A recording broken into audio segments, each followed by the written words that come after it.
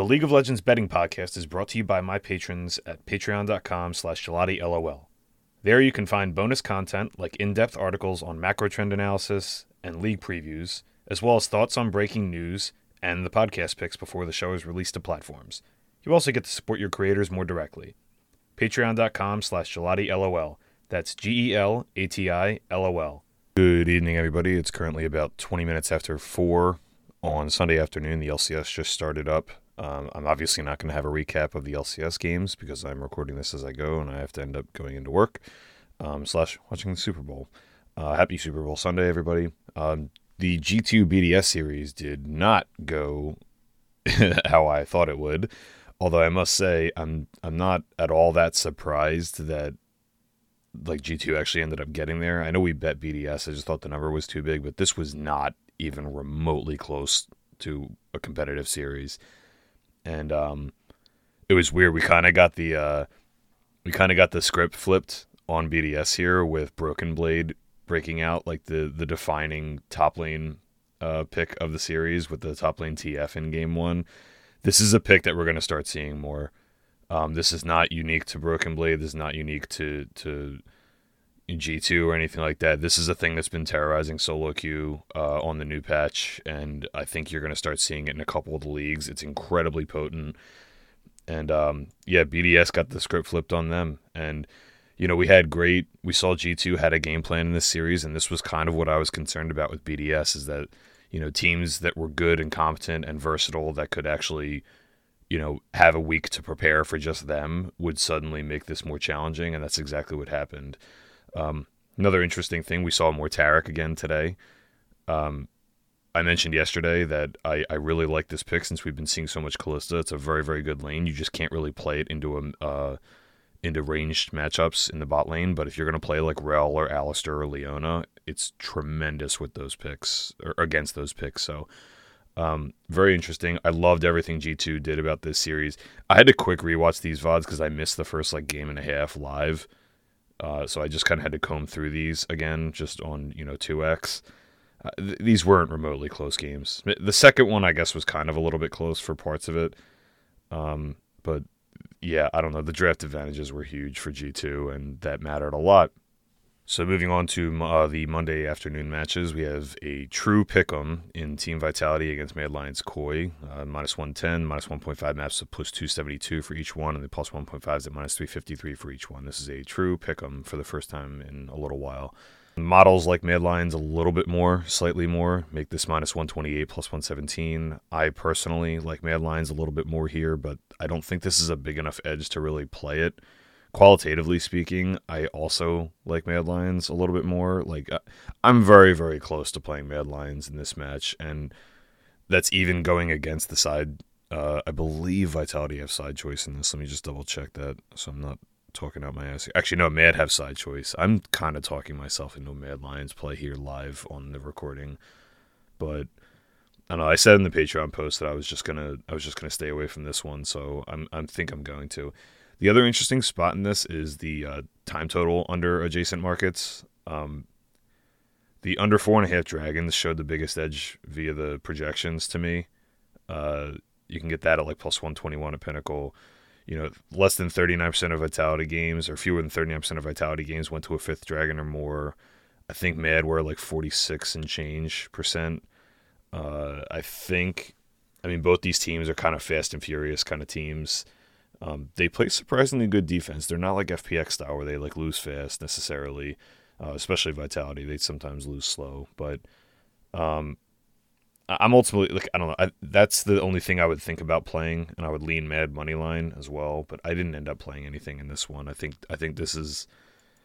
there are very, very small edges on both of those personally, because I think this is going to be a pretty competitive and contested match. And the thing with Vitality is they're a very binary team. In some ways, if you get the good version of the bot lane, then they're going to be much better than their market rating or than their model rating. If you don't, then they're going to be much worse than their model rating. So they have a lot of volatility within the team, a lot of volatile players, a lot of feast or famine kind of players on their team. So you just got to know what you're getting involved with anytime you're betting Vitality. And I think, Mad, I've liked what I've seen from Mad a little bit more. I think they're more creative. I think they're very confident, but Yeah, I couldn't get there on a play for this one, so no plays, lean mad money line. The second match tomorrow is Fnatic minus 299, minus 1.5 maps at plus 124, plus 1.5 at minus 960 against SK Gaming, plus 234 on the money line, plus 1.5 maps at minus 151. The minus 1.5 is at plus 623. So this is similar in some ways to the G2 BDS handicap, where the model pricing was significantly shorter than this, and even if you make pretty hefty adjustments to said models, like for qualitative purposes, like the projected price, if you make pretty heavy qualitative adjustments to it, I just can't get to that number. Like I can't really get anywhere near that number for a series price. But I think the difference here is that, while BDS had their things that I was concerned about against the good teams in best of series to prep for them, I think SK are not remotely close to the same tier as BDS right now. They have not looked particularly good. They've looked resilient. They get credit for that, but this is a team that has not looked particularly strong so far in the playoffs. They had a couple really good games. They got off the schneid after, like, the third game they played yesterday was convincing and good. It was probably their best game in like the last 3 weeks. But SK have been, kind of getting themselves behind in games sometimes. They haven't exactly been consistent. They've been very, very shaky, and they've had to kind of problem solve their way out of games. And this is going to be by far the hardest opponent they've played since G2 on the final day of the regular season. They haven't faced anybody remotely close to this good in the playoffs, and I think like you have to look at this in tiers, right?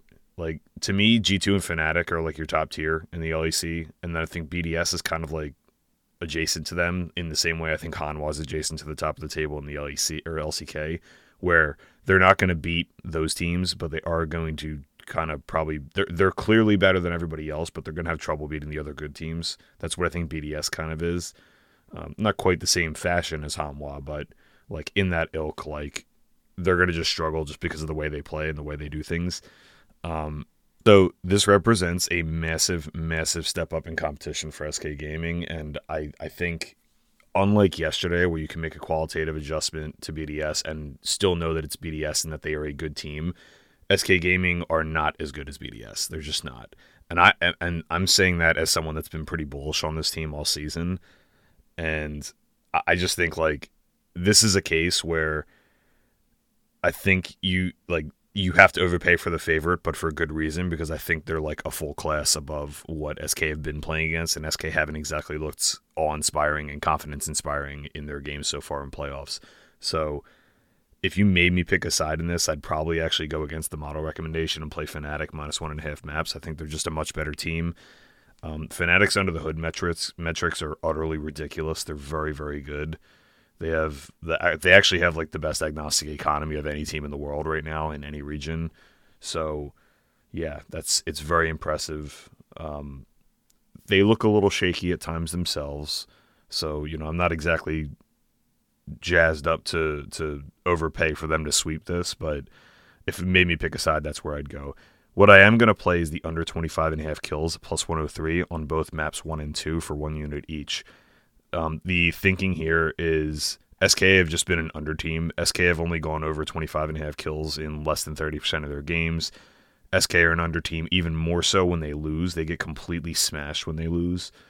And they actually tend to get completely smashed in pretty quick fashion in their losses.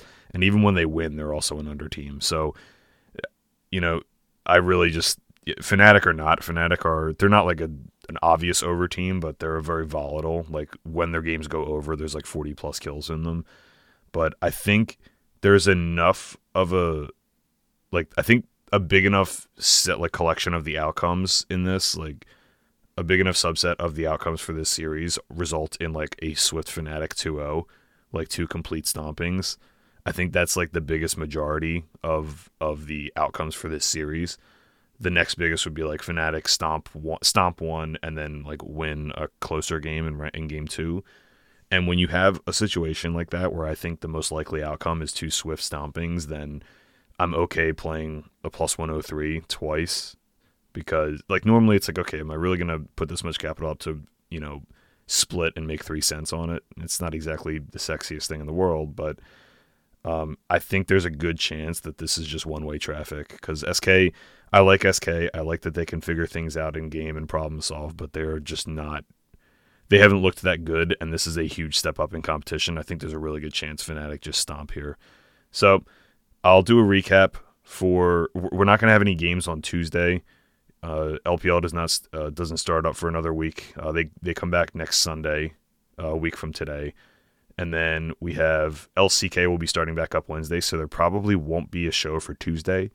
But for the Tuesday show moving into Wednesday, it'll be out Tuesday and it'll be about Wednesday. I'll do a quick recap of these matches on that show as we get ready for the LCK on Wednesday. Until then, best of luck. Enjoy the Super Bowl if you're a football fan. I'm a huge football fan, so I'll be doing that. I will see you next time.